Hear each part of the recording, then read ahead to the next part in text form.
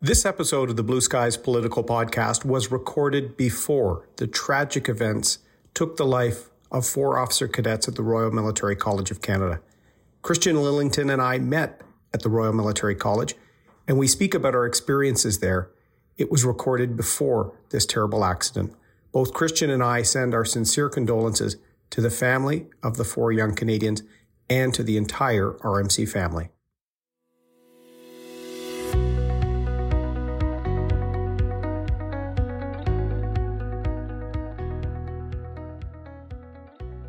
In retrospect, and hindsight is 2020, I look back and, had I had earlier intervention, maybe 2007, 2010, 2012, there were moments in time in my career where had I just slowed down enough, I think that things would have, all the symptoms and signs would have been saying, you need help. But one of the other things that's hard for me to manage, now leaving the military to survive, was that no one else recognized that in me either.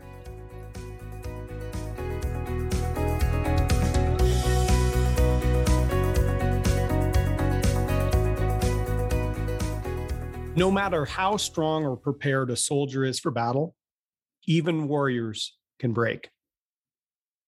This is Mental Health Week in Canada, and you're listening to the Blue Skies Political Podcast. I'm Aaron O'Toole, the Member of Parliament for Durham, and this week we're talking to one of Canada's heroes, one of our veterans, about the road to wellness after serving Canada.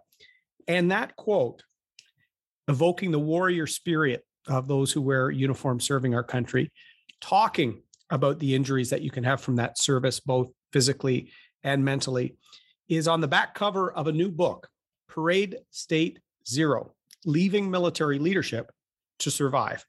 I'm very fortunate today to be joined by a friend, Lieutenant Colonel retired Christian Lillington, who grew up in a small fishing village in the northern tip of the Cape Breton Highlands.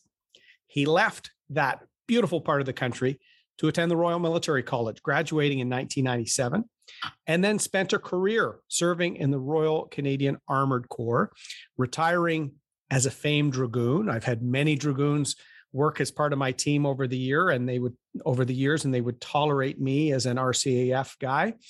He has a distinguished service record, a tour in Eritrea, 2 tours in Afghanistan in 2006, 2007, and in 2010.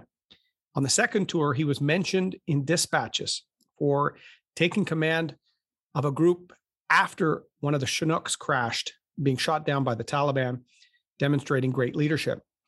He made it to lieutenant colonel, promoted to that rank in 2014, and then commanded our base at CFB Meaford between 2015 to 2017.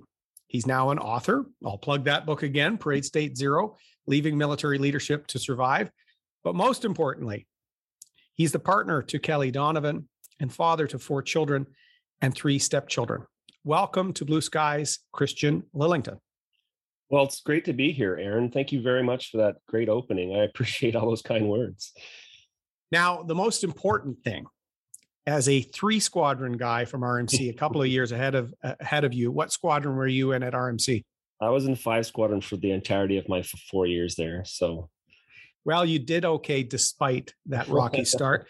And look, what drew someone from a small fishing village in Cape Breton to the Canadian Armed Forces? And what was the name of that little village? The village is Neils Harbor, Nova Scotia. So it's just in the northern tip of Cape Breton. What drew me to the forces, I think, was part of my character. I grew up in a large family, sort of blended family as well. And what happened was I saw a lot of my sisters and my brother ahead of me go to university, sort of a little bit uncertain about what they wanted to do. And for me, I was ready just to start living. And so the military appealed to me because I was able to essentially not change my sort of very competitive nature, join a sort of tribe of my own and carry on. And that's sort of, I looked at a bunch of other universities, but when I was able to sort of look at the Royal Military College of Canada in Kingston, be given that opportunity, I thought this is obviously going to be something that matches where I think I am in life at the time. And I was 18, just like when you were young. We both kind of did it not knowing, really, not even having a brain which was developed to make those kind of decisions. Now you're bilingual as well. Did you grow up in a pocket of the Francophone community in Cape Breton, or did you learn your French entirely through the Canadian Armed Forces? Oh no, I learned it entirely through the Canadian Armed Forces. My first posting after being trained was to Valcartier in Quebec, so it was a bit of a rude awakening for me to be an Anglophone immersed in a Francophone environment and being told, "Here you go, now you must lead." So I learned a little bit by force, but I quite honestly, Aaron, it's the only way to really learn it 100%. Yeah, yeah, and that's the 12 Blindés, or what's the regiment there? The armored Régiment Blindé du Canada. Yeah, and is that commonplace that there would be an Anglophone given a posting into a junior officer role in Valcartier, or were you the exception to the rule? At the time, there was a pretty low pass rate amongst the sort of hard army trades. And at the time, there was a lack of Francophones in what is 5 Brigade right now in Valcartier. And so I was actually given sort of the choice at the time, because of where I kind of finished on the program and whatnot, where do you want to go? And I thought, this could be a good opportunity for me. So a little bit was self-inflicted as well, in that sense. But I can promise you that it made all the difference in my career after that, though, because French has never been a stressor for me. And it can be a stressor for a lot of the senior leadership within the Canadian Armed Forces. Yeah. Well, kudos to you. Bravo Zulu. French was a stressor for me when I became leader of the party, and I had my military French. And then your career really began on an operational level with the tour in Eritrea. Talk a bit about that and a bit about the experience, because I think all Canadians are aware of our mission in Afghanistan, the longest single Canadian Armed Forces mission in our history. We're very familiar with that, but a lot of the operations, whether through UN and others, are lesser known. Tell us a bit about that. Well, I at the time when I was trained, I really wanted to go to the Balkans, the Bosnia era for the Canadian Armed Forces. But I was at the tail end of that, and I was given the opportunity to become a United Nations military observer. So essentially unarmed, and to go into one of the various missions that they have worldwide, generally tend to be in the continent of Africa. And so I was given, as you know, the opportunity to go to Eritrea, which is just north of Ethiopia. The mission was both in Eritrea and Ethiopia. So I proceeded to do that in May of 2001 as a young 24-year-old captain, newly minted, bilingual, sort of at the tail end of my first regimental tour, which can always be a steep learning curve for most officers. And here I was thrust into the middle of nowhere in Africa, literally 8 kilometers from the Sudanese and Ethiopian border, in a war, in a demilitarized zone, surrounded by mines, and essentially trying to repopulate and analyze the pattern of life in order to make Eritrea and Ethiopia sort of reintegrate into a sort of peacetime role. So, and what would a typical? I know there's no typical day on these tours, but what would you be doing, engaging with local government officials, NGOs, folks on the ground, and monitoring and reporting back in? What was a typical part of that UNMO tour in Eritrea? Well, a lot of it was patrolling, and as you mentioned, connecting with the locals, connecting with local government, and then trying to also enforce the United Nations mandate while we were there. And that was at the latter part of my tour. We also focused on reintroducing, like I said earlier, the population into these villages. So for me, it was a huge, hugely growing. Was a growth period for me insofar as a young officer, because I was able to learn a bit of the local language, assimilate a little bit of the culture, and I really, really fell in love with the culture over there. I mean, they're such a welcoming, culture. They put family first. It's a very family focused, generational type, culture that really embraces everyone. There were villages that I patrolled where I was the first white person that the children had ever seen. And that is something that for me was mind-blowing at the time.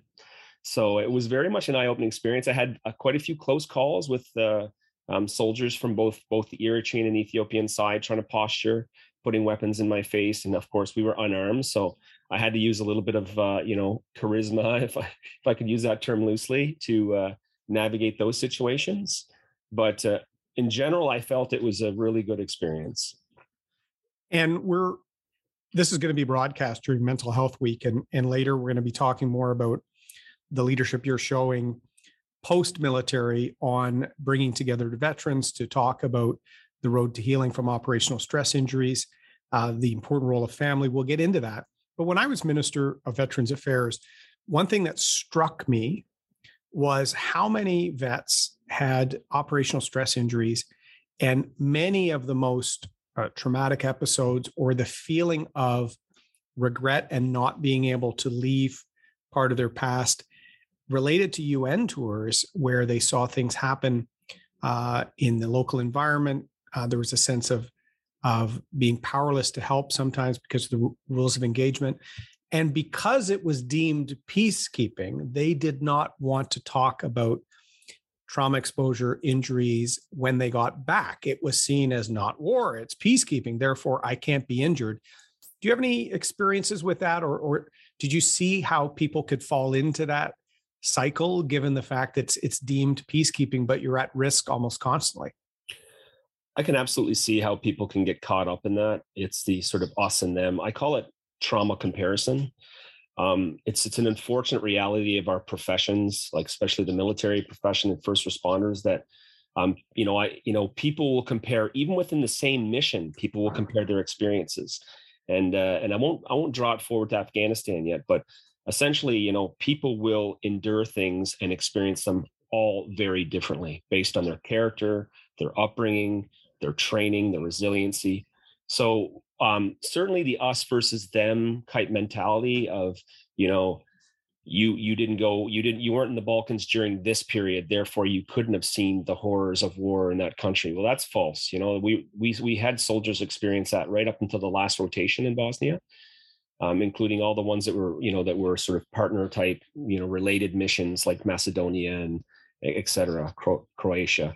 So I did experience that a little bit, but quite honestly, the things I saw there, which kind of were against my moral code, didn't really nest or come to roost until later on. And when I started to have, because it's cumulative for me, my trauma, my complex trauma. So it really came later on when I realized some of the things I'd seen there really didn't jive with me, but it just didn't compute at the time, if I could use that language.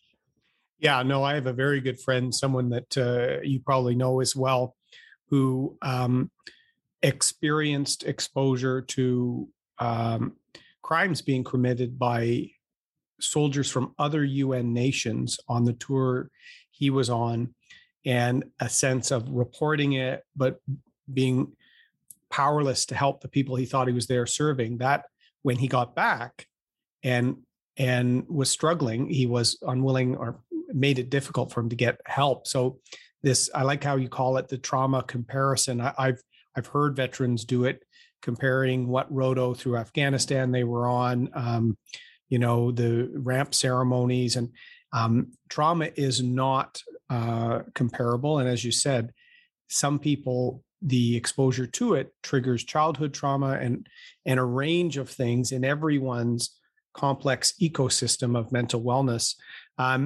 So the Eritrea tour was foundational. You got back from that tour, and where did you go? Were you back to Valcartier, or is that when you went to the Dragoons? No, actually, then I took most officers in the Army will go through a sort of period of regimental tours and then back into the institution.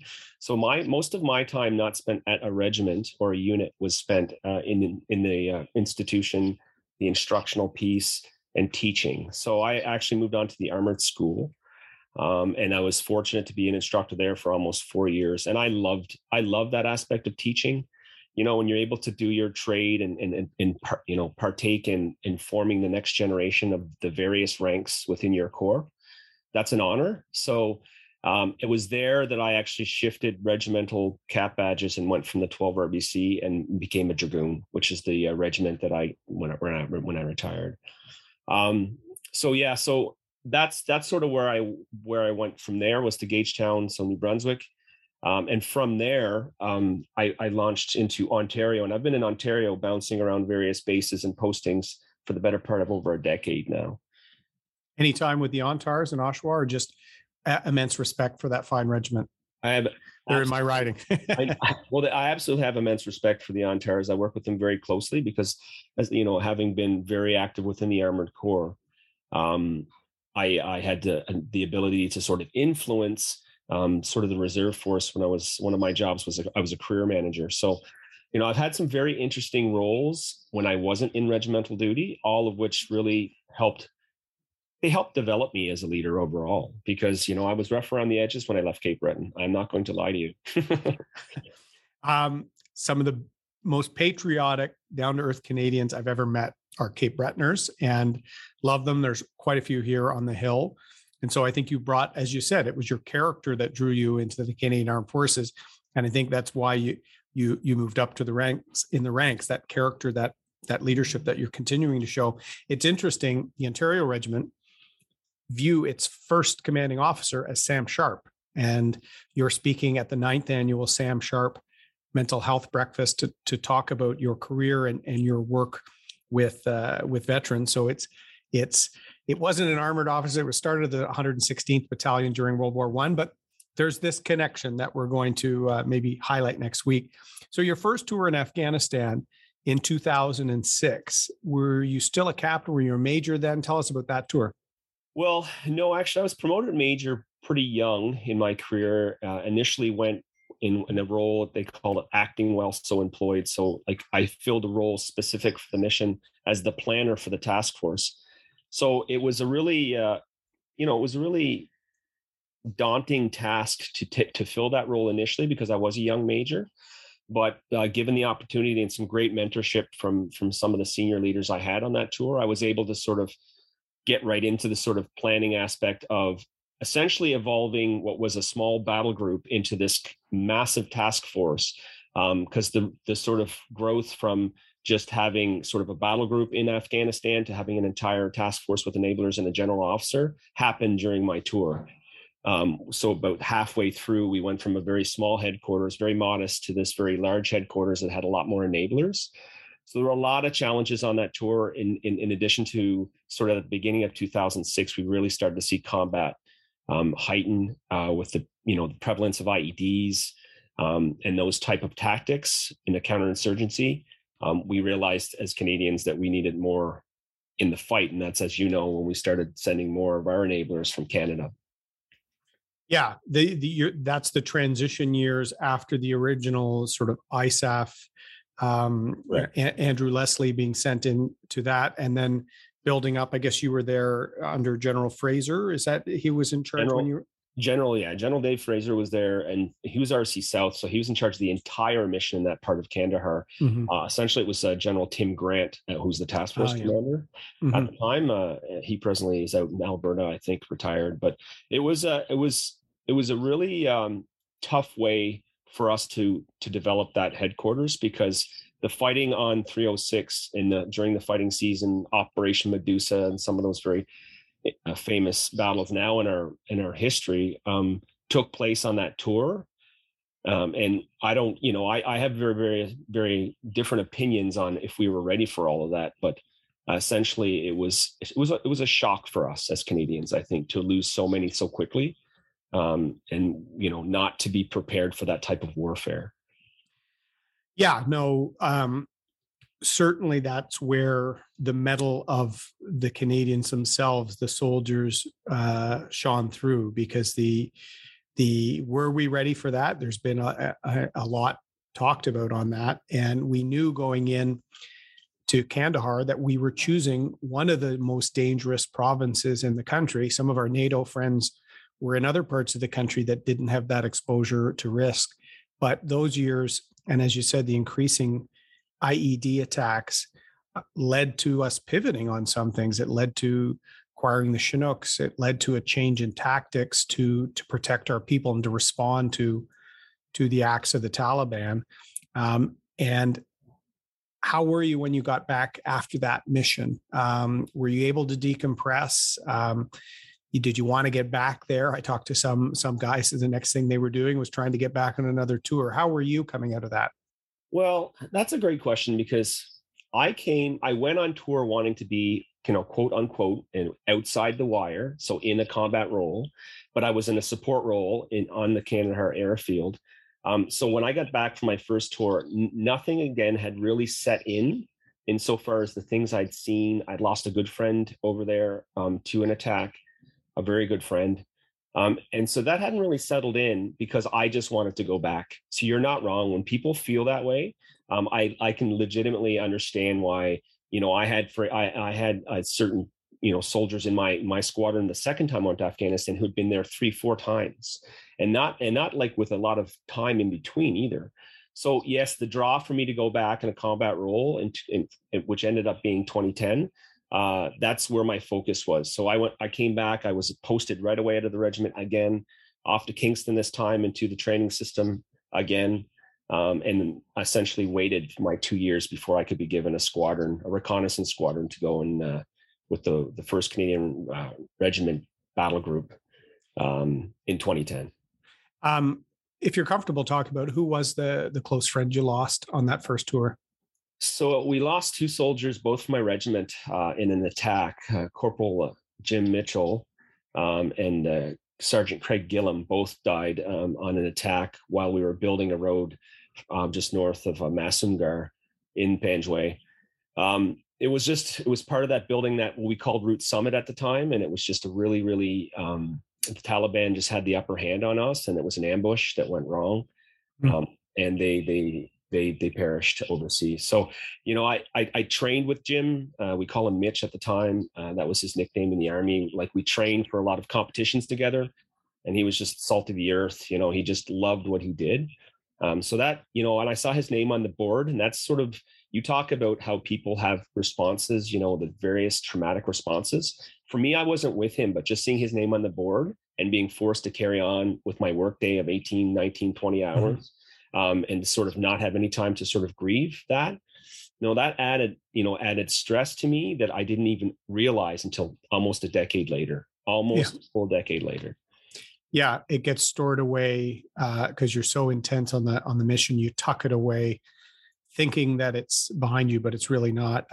Was that the period, the road construction that was sort of the Hyena Road movie on the war? Was that sort of the period it's exactly the time? Absolutely. Yeah, no, it sounds like a great movie made by a great Canadian. And as minister, I got to watch it with some Afghan vets that I could invite. And it's important to talk about the friends. I'm only on one social media platform, LinkedIn, but it's incredible to see one day a post pop up 16 years ago today. Sergeant Mitchell or someone passed, and it's a tribute from a friend who is now out of the forces, but keeping that memory of their comrade alive. It's both sad because it's a reminder, but it's also inspiring of what the regimental family means. They're always with you. And then your second tour in 2010, you got that outside the wire, you got that combat. Speak about that tour a bit and impact on your career and your own wellness. Sure. So in 2010, the way we sort of evolved in our getting ready for Afghanistan was such that training would be almost 3 times the length that the actual tour would be, so you train for almost a year and a half to get ready to go for 6 to 7 months. So it was a long road to war, as we used to call it, getting the squadron ready, the battle group ready, and all the various elements that went with that. We hit the ground in a really rough way. The first day on the ground, and I talk about this in my book in detail, my soldiers experienced their first ramp ceremony, like very first day on the ground in Kandahar airfield before they even deployed outside the wire to do their handover. And that's when we lost P.O. Blake. And it was just terrible for us. For me, I felt terrible for them because, I had a very young squadron, a lot of young male and female soldiers and medics and engineers, et cetera, that work with me. And then fast forward, after we'd taken over, we were having what we call a step up, which was a pretty major tactical move when we moved from one major location to another.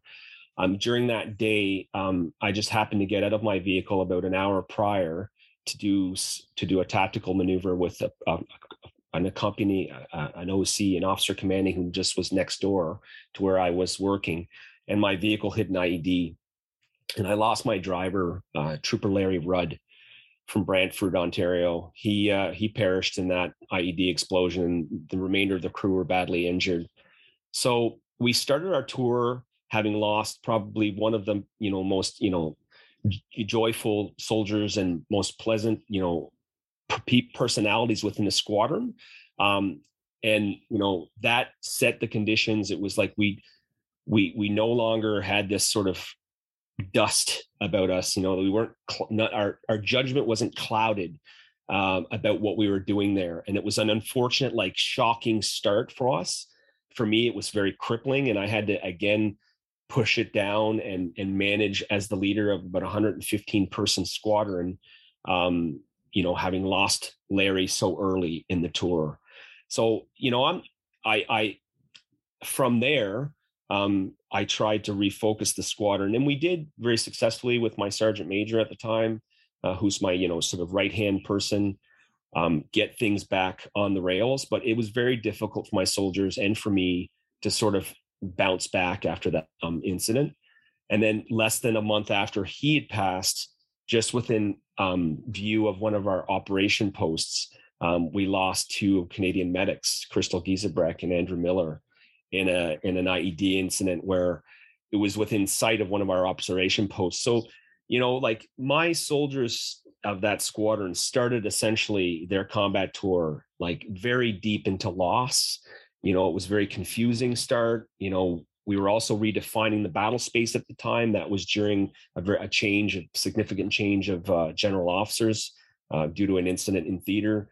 So it was a very chaotic start for us. And that was sort of the trend for the tour, was managing chaos. It was from one incident to another, because halfway through tours when I crashed in the Chinook.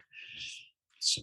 Yeah. And let me unpack that for a second. And as I said, this is you're in the driver's seat here to talk about it. But Canadians around that time, I was a civilian that a few times were on those Highway of Heroes, and all the Canadians held in their heart the losses on behalf of our country.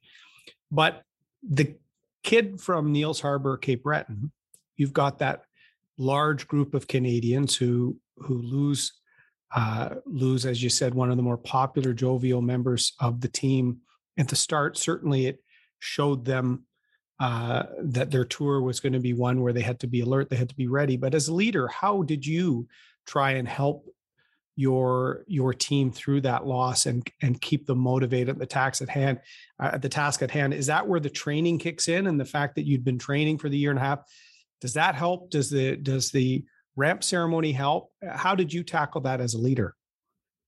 That's a great question. It gives me goosebumps, actually, when you say that, because it takes me back to Larry's ramp ceremony specifically. I was given some sage advice by my battle group commander at the time, who's presently the deputy commander of the Army. And I was told, just, Christian, you have to refocus, and whatever you do, find a way for them to rebuild that trust in you. And so what I did was I took myself from a mounted squadron commander role, sort of the person who didn't necessarily do any of the sort of dirty work of like getting out of the vehicle and looking for bombs. So I went from doing that to being the point on the vital point searches. So I was the person on the road leading them, dismounted, because within my tactical group, we traveled all the time. We used those roads daily. And for them to see the officer commanding out, I felt that was the best place for me to be, because I had so much confidence in my chain of command below me to get, the business done within the squadron. I just wanted them to be able to see, he is just like the rest of us. He's taking the same risk as the rest of us. And he believes in this mission. He believes in what we're doing. And that was one of the things I did. The other thing was I changed my ability to communicate with the squadron on a daily basis. I felt that whatever information I had, they needed. And, information is power. And so I didn't hold back any of the information tactically or what was going on in the world at that given day. I communicated that with the soldiers every day, so that they felt like they were in touch with both reality So that home, that nexus of, the NHL playoffs, et cetera, but also with where we were and what was happening within the battle space. So, sometimes those were pretty grim type messages over the radio at night about losses, about tactical failures, about sort of, ramp ceremonies, all kinds of really,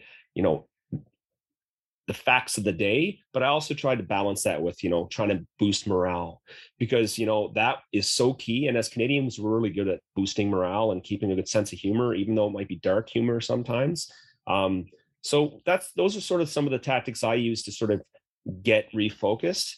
I myself never took care of me during that time. And so I started to have not risky behavior, but I started to, this is where I think I started to struggle, but didn't know what it was.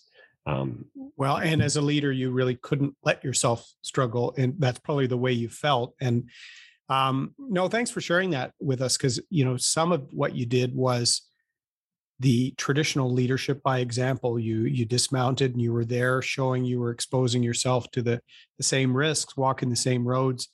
A lot of buddy checks, the fact you'd be able to be directly see how they were doing and boost their morale. And then communication, I think, which I think for some folks, you're in that crucible where you're constantly checking one another, and then you decompress and you come home and you all scatter. That also makes for challenges later on. And we'll talk about that next. But the final thing, when I picked up Parade State Zero, and thank you for sending it through our mutual friend, MP Alex Ruff. I made him go for a run with me before he handed it over. There you go. And he was doing a buddy check on me by the way, which is very military-like.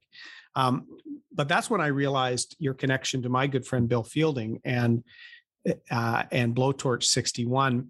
And it shows the difference between your tours. Like the early impact of IEDs led the government to acquire the Chinook to minimize those risks. They never disappeared, but there was more ability to move by air. But not a lot of Canadians realized, because the government, of course, didn't talk much about it to give the Taliban any credit. But one of our Chinooks was shot down. A real hero was the pilot that helped you guys reach the ground in sort of a controlled crash manner. Everyone survived, which is incredible. And then you were the senior officer on the ground. Talk a little bit about that Chinook and Blowtorch 61.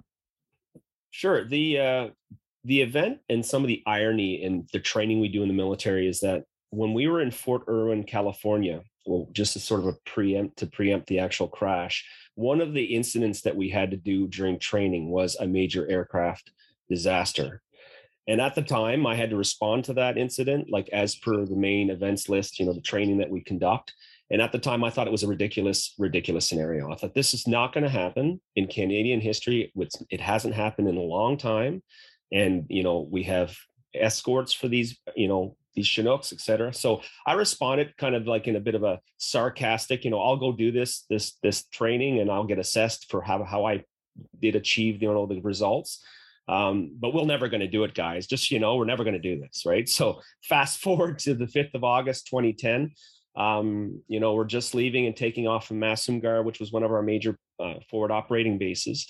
We were doing Nap of the Earth, which, as you know, is, close, sort of following the sort of curvature of the ground. And, we got this, like someone had taken a sledgehammer to the side of the Chinook. And essentially what had happened was a rocket propelled grenade had gone into the fuel cavity on my side, so the left side of the aircraft, and it engulfed in flames. So here we have, we're probably about, I don't know how many, 200 to 300 meters above the ground, maybe a bit higher, and in flames, just thick black smoke from burning aluminum and jet fuel, etc. And there's 22 souls on board, and there's probably about 15 in the back. And so essentially everyone rushes to the front of the Chinook, and it's chaotic, and people think that they're on fire because of the extreme heat, and the floor is tenting from small arms fire, but nothing is penetrating. So we're not essentially getting shot, but essentially everyone's getting this smoke inhalation. And of course, cool and collective Bill Fielding as the aircraft captain. The next thing I know, I look out and we're on the ground. It was a hard landing, but not what everyone expected. People started lifting their feet, because that's your training, so you don't break your legs. So there was all kinds of things that happened, but we're talking the span of, I don't know how many seconds, felt like days. I personally remember thinking to myself, I should jump out now. I thought I would, I had all these thoughts, but so when we landed on the ground, it was sort of leaning towards the right. So the actual door exit was closest to the ground. And my sergeant major at the time, Ken Pichet, who's another fine dragoon, he took control of exiting people on that side of the aircraft, and I went to the other side. And so I was the last to get out of the Chinook. But what I did was I fell out of the window. I didn't actually, because of the flames and because of the smoke, I couldn't see if it was clear the door.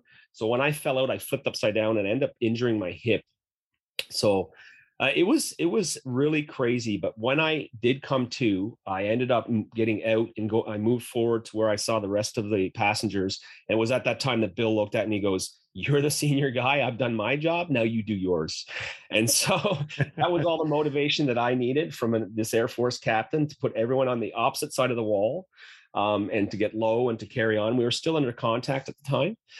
So the enemy was still engaging us. And now that the ammunition that was inside the helicopter from all the weapons and the various things that stayed behind was starting to cook off.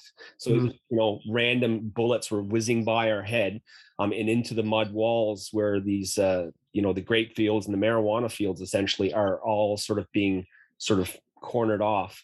And so we had the benefit of having my actual TAC, which is my tactical group, come and be first on scene and suppress the enemy, and then we were able to load everyone into these armored vehicles. But that was the first time in my knowledge that a Canadian helicopter has crashed where everyone's walked away. And if we fast forward to almost it's the 6th of August 2011, an American Chinook went down almost in the same province, and 37 souls all perished. So as soon as we landed, I was adrenaline was just coursing through me. It didn't matter that I kind of busted my hip a little bit. And it was just a matter of being angry. I got through that experience with anger. I was so disappointed. We were so close to landing in my camp. I had other things to do. We had 2 senior American officials on board, civilians, who actually managed the incident better than some of the soldiers did on the ground. I still take in contact with those guys. It's a connection you'll never lose. Oh, no, totally. It's remarkable, actually. And it is the first time since World War II where something like that happened. And so thank God for that training you did in California, which probably kicked in. That's kind of kicks in at that time of stress. You forget about your injuries and you start leading. So both you and Sergeant Major Pichet were awarded mention in dispatches? Both the Sergeant Major and myself, in addition to the co-pilot and one of the door gunners, who was instrumental in making sure that people evacuated. He had to actually dismount one of the big machine guns from the window so that people could evacuate, and he did that under duress. And then the co-pilot was obviously key in helping Bill land the Chinook.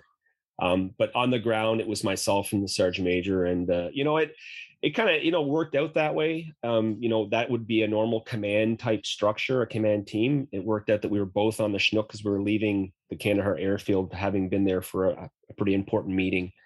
So I had all kinds of things going through my mind at the time, but I didn't expect that to happen that day. Yeah, and Bill Fielding was awarded the Medal of Military Valor for his heroism that day, as you said, for something so chaotic and dangerous for everyone to walk away. Some injuries. I know Bill had back surgery a few years later. Pretty remarkable in the air and on the ground. So thank you to everyone part of Blowtorch 61. So look, we've talked a few war stories, and it is Mental Health Week. You're going to be the speaker at the Sam Sharp Mental Health Breakfast, allowing someone to talk about their road to wellness after hanging up their uniform. your operational stress injury is cumulative, meaning it's something that is not attributable to one specific trauma or one event. And I think Hollywood has sort of sensationalized some of this to the incident of your friend dying in your arms, and that one incident causes PTSD or an operational stress injury. But the vast majority of cases, it's cumulative. Talk about that in terms of when you got out, because I did Parade State Zero. Maybe tell a bit about where the name comes from. I understood that, but leaving military leadership to survive, that was a very interesting subtitle. And I think that probably relates to how the buildup of all this trauma finally caught up with you. Yes. For my PTSD and, it's complex trauma, it definitely was cumulative. And what happened for me, and I mentioned this earlier, I saw things in Eritrea that didn't settle with me. And then when I lost people when I was in 2006, 2007, and never managed that grief. But when I went in 2010 and then had so many things happen successively, when I came home, I was a hot mess, as I like to say. And so at the time, I didn't understand what was happening to me. I didn't understand the symptoms. I didn't understand the requirement. I wanted to numb. I didn't want to feel things. I would have these sort of emotional outbursts while driving in the car. And so I sort of just, again, continue to try to manage it through work, by working more. And then I lost my mother in 2013. And having lost her, she was a beacon for me in my life at the time, having, just come from Afghanistan. She found my tour very difficult, most moms do. So I lost her. And then what had happened was some of the soldiers who served with me had come home and within their demons didn't manage them well and committed suicide. So I mentioned earlier that I lost Larry to an IED. When my replacement driver at the time was a young man named Brendan Shepard from New Brunswick. And when we came home, he was tormented by the things that he had done and seen, and he committed suicide just shortly after our arrival. And then, the incident that made me realize that I could no longer move on was actually when 2016. It wasn't a combat tour related incident. It's when I was commanding officer of the base in Meaford, Ontario, and a young man from my hometown named Andrew Fitzgerald came to my base for training. And on completion of his training, he ended up committing suicide. And we looked for him in the Owen Sound area for about 6 days before we found him in Georgian Bay. And so, what had happened for me in 2016, it was sort of that's what made the pot overflow. I was no longer sleeping. I was numbing with all sorts of, alcohol, tobacco. I was on medication at the time. And I had a breaking moment. And, in retrospect, and hindsight is 2020, I look back and, had I had earlier intervention, maybe 2007, 2010, 2012, there were moments in time in my career where had I just slowed down enough, I think that things would have, all the symptoms and signs would have been saying you need help. But one of the other things that's hard for me to manage, now leaving the military to survive, was that no one else recognized that in me either. So whether they recognized it and ignored it, or they recognized it and just didn't want to, they didn't think I was open to discussing it. That's also some of the, that's some of the problem within the system that we have, is that, people just expect leaders, depending on the role they are in, to be, resilient and never take the proverbial knee. But, that the stress is, there, and the tempo is there, the people should be getting that attention. Yeah. And then in your case as well, there were probably some of those decompression points off ramp, earlier after your first Afghan tour, that, as you said, had there been some programming, some supports, there might have been an emptying of the pot or the glass that's overfilling, but there wasn't. And in fact, you're getting higher command, and by the time you're the base commander at Meaford, that incident with Andrew Fitzgerald, I guess, was an overflow. So you were doing what a warrior thinks they're supposed to do, is continue to take that assignment, continue to lead, pain is only weakness leaving the body, all the stuff we All learn. those, the bravado that exists. Yeah, Yes. yeah. And but nobody else, as you said, noticed it and said, hey, maybe before this next assignment, Christian needs a bit of downtime. He needs to talk to someone. Is that why the leaving military leadership to survive came into it? Because you were in that leadership position, and for your own wellness, for your family, for the role of Christian Lillington, not just the soldier, you needed to get out of that position to survive yourself. Absolutely. And for me, I couldn't do both, because I wanted, if I stayed in, I would want to be, all in, head down, continue to keep the sort of same momentum that I'd started to acquire in my career. But, that breaking point in October 2016 was so significant that I just, it really was an overwhelming, hit the wall type of experience for me. But it was also a relief to be able to go to the medical system, and I actually had someone who was a friend of mine who I could confide in at the time, because I was the commanding officer of the base, and so I felt awkward about going to the medical support unit, but I was able to do it. And just doing that relief, that pressure release, was massive. It didn't solve any of my problems or my conditions, and because it is an injury, but that was the start of my recovery. Was admitting that I actually was struggling was the start of my recovery. No matter how strong or prepared a soldier is for battle, even warriors can break. That's what I started the podcast on. That's on the back of your book. Talking to someone was a recognition that you were injured. And what is interesting, my co-host for the Sam Sharp breakfast is Romeo Dallaire, who, when we started this 9 years ago, was a senator, a liberal senator, conservative MP. We made this nonpartisan. We know Romeo's stories, waking up on park benches, and because at that time the forces didn't even really know the term operational stress injury. There were no clinics. There was no nothing. We're getting better, but we've got a hell of a lot more a way to go, because, as you said, there could have been times where some of the injuries that were accumulating with you could have been identified. But as with so many veterans I've spoken to over the years, one of the key elements of the recovery journey is family. And in your case, I know Kelly is an important part of that warrior surviving and thriving afterwards to help others. Talk a little bit about the role of family for you and how that helped you in your journey post-uniform.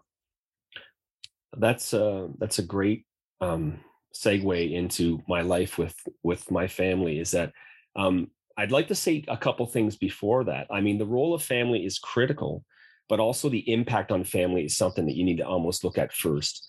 And so I know personally my illness impacted my family, both my 4 children, my 3 stepchildren, Kelly, my sort of immediate family, those who are closest to me. Because when I first got sick and I was first, recognized my injury, I really struggled a lot with emotional regulation, which is not uncommon for people with complex PTSD. But, if we look at all the supports we have in place, it's about breaking the cycle, right, for our children. So, like my grandfather, when he got back from World War II, he had no help, right? And if we look now at the supports we have in place, I mean, we've come full circle on our ability to help the veteran, but the families still get lost in the mix. And so my family dynamic is very unique.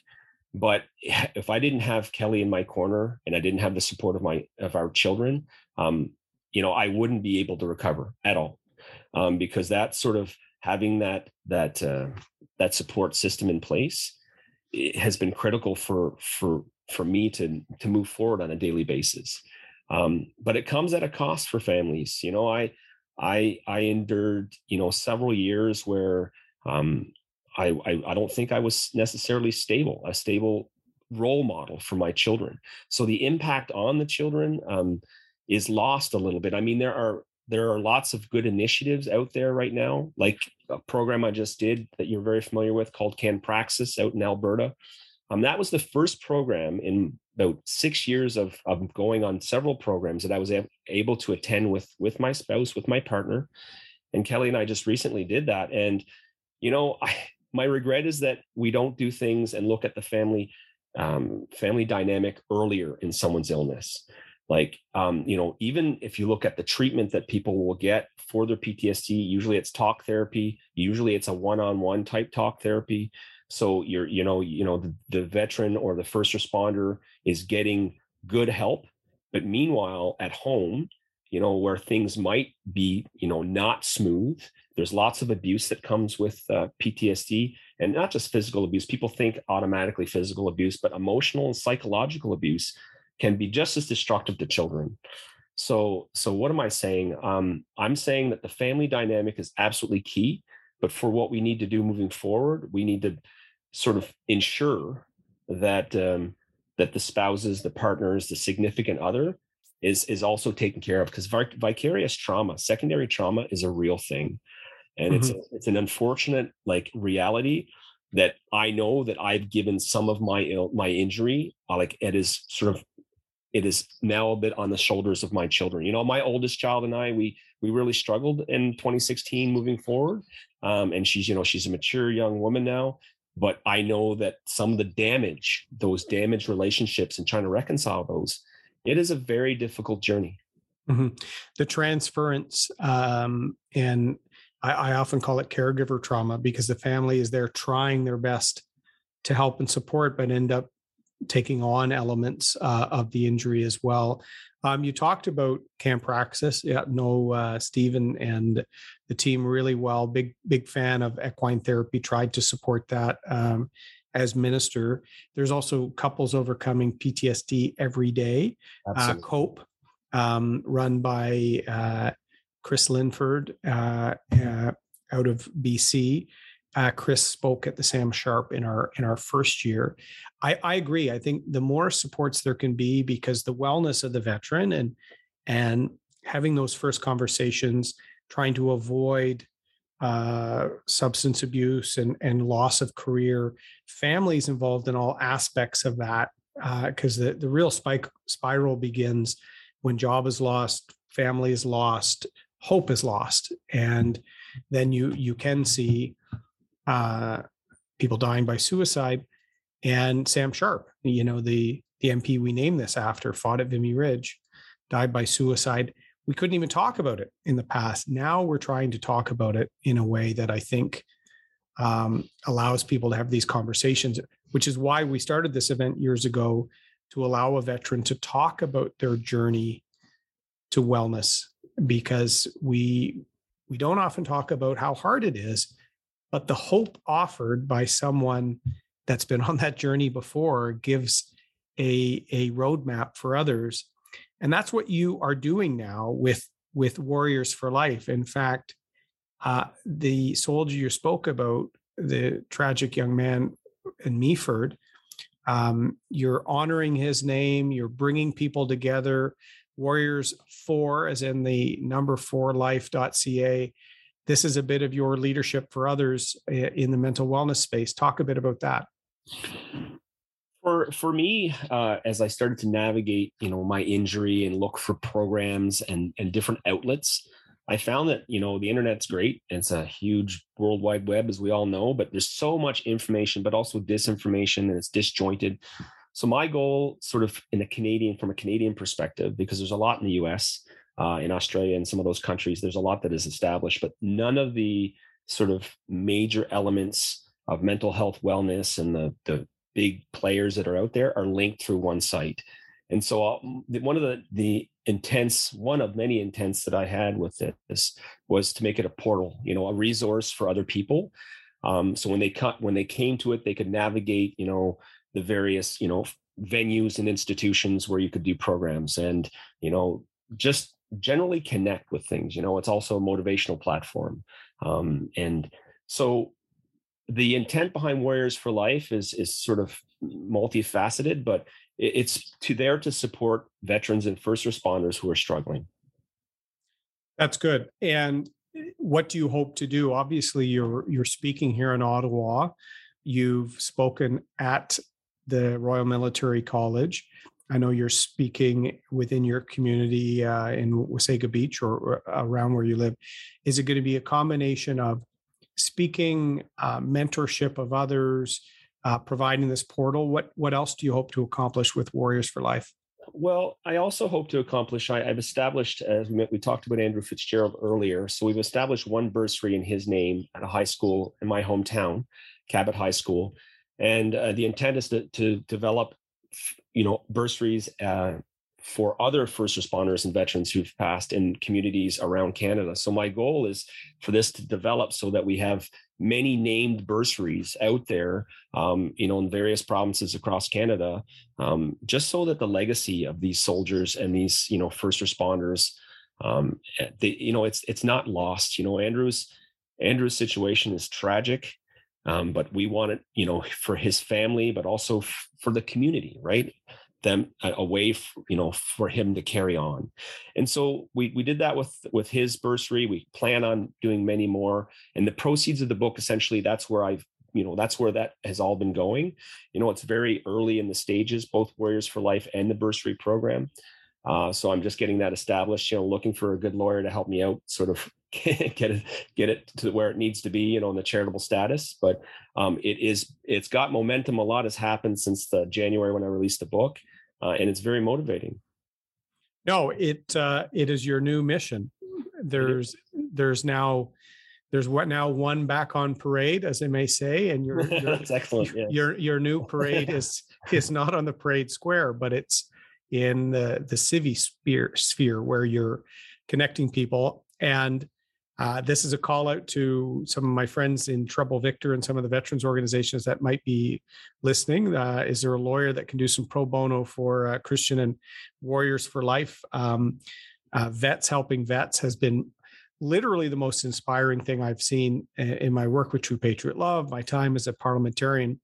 The amount of vets who get out, sort out their own stuff, and then the first thing they want to do is help others sort out their stuff. Like it's inspiring, and it's a mission that I think you and Kelly, already are making a difference. And I think speaking at the Sam Sharp and continuing to tell that story, having people look into Parade State Zero, Leaving Military Leadership to Survive, available on warriorsforlife.ca.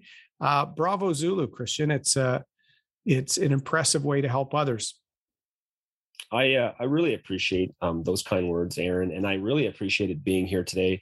The invite for the Sam Sharp breakfast. The importance of mental health is still something I think we're all very aware. I think it's still a leadership issue within those big organizations which we represent, like the military and first responder community. And my goal is to continue to advocate for wellness, complete wellness for people as we move forward. So we see PTSD as an injury, not some sort of disease that is, terminal. It can be fatal, but we hope to avoid that. Well said. And I'll close with one of the reviews in your book that I thought really summarized it well when it said Christian was decorated for his feats of valor on the battlefield in Afghanistan, but perhaps his most courageous act is Parade State Zero, your book, because you're making yourself vulnerable. That warrior is taking off the uniform and helmet and talking about your own struggles, your own journey. It is not easy, but these discussions save lives because the visible wounds of service, people understand. There's usually one treatment option to help heal those wounds or give that person more mobility or rehabilitation. With the invisible wounds of service, there is no one single way to treat, but understanding is the most important step. So thanks for your courageous second career as an author and an advocate. Well, I appreciate that. And it's definitely the whole identity crisis is something we didn't talk about, but it's definitely a move in the right direction for me. It's remotivated me. It's helped me find my confidence, which is something that happens to people with PTSD, is the self-esteem tends to take a bit of a hit. So it's definitely helped me refocus, and which is good for everybody in my life. Absolutely. Well, thank you, Christian Lillington, Lieutenant Colonel, retired, Canadian veteran, partner, father, great Canadian, and the pride of Neils Harbor, Cape Breton. Thank you for being on the Blue Skies Political Podcast with us today. Check out Christian's website, Warriors4, the number 4life.ca. Parade State Zero is available there, as are resources. And look, if any of veterans are listening to this, always reach out. Sometimes discussing Afghanistan, discussing war can trigger your own trauma, your own feelings. Reach out to a friend. There are resources. Wounded Warriors Canada, our partner, Bell Let's Talk, our other partner in Sam Sharp, Warriors for Life. There are so many resources. You're never, ever alone. And the sun will rise tomorrow. And there's people that want to hear from you. So if this conversation has triggered some feelings in you, make sure you talk to your buddy, do a buddy check, or get some help. The conversations are a roadway to healing, and Parade State Zero talks about that. And difficult conversations are sometimes the most important ones to have. So this week is Mental Health Week in Canada. It's a time to talk, to reduce the stigma, but also to plug people into the treatment options, the programs, the supports that weren't there in the past, but are there today. And someone can go from struggling or having challenges to leading and helping, as Christian has, as Romeo Dallaire has, as so many veterans across this country have, still contributing long after they hang up their uniform. They're still serving this country, and it's great people. I'm Aaron O'Toole. Thank you for this very special Mental Health Week edition of the Blue Skies Political Podcast. If you want any questions answered on Sam Sharp, on mental health, please contact me through direct message or through email. This has been a very important discussion. Tune in next week to Blue Sky, another edition with me. Thank you.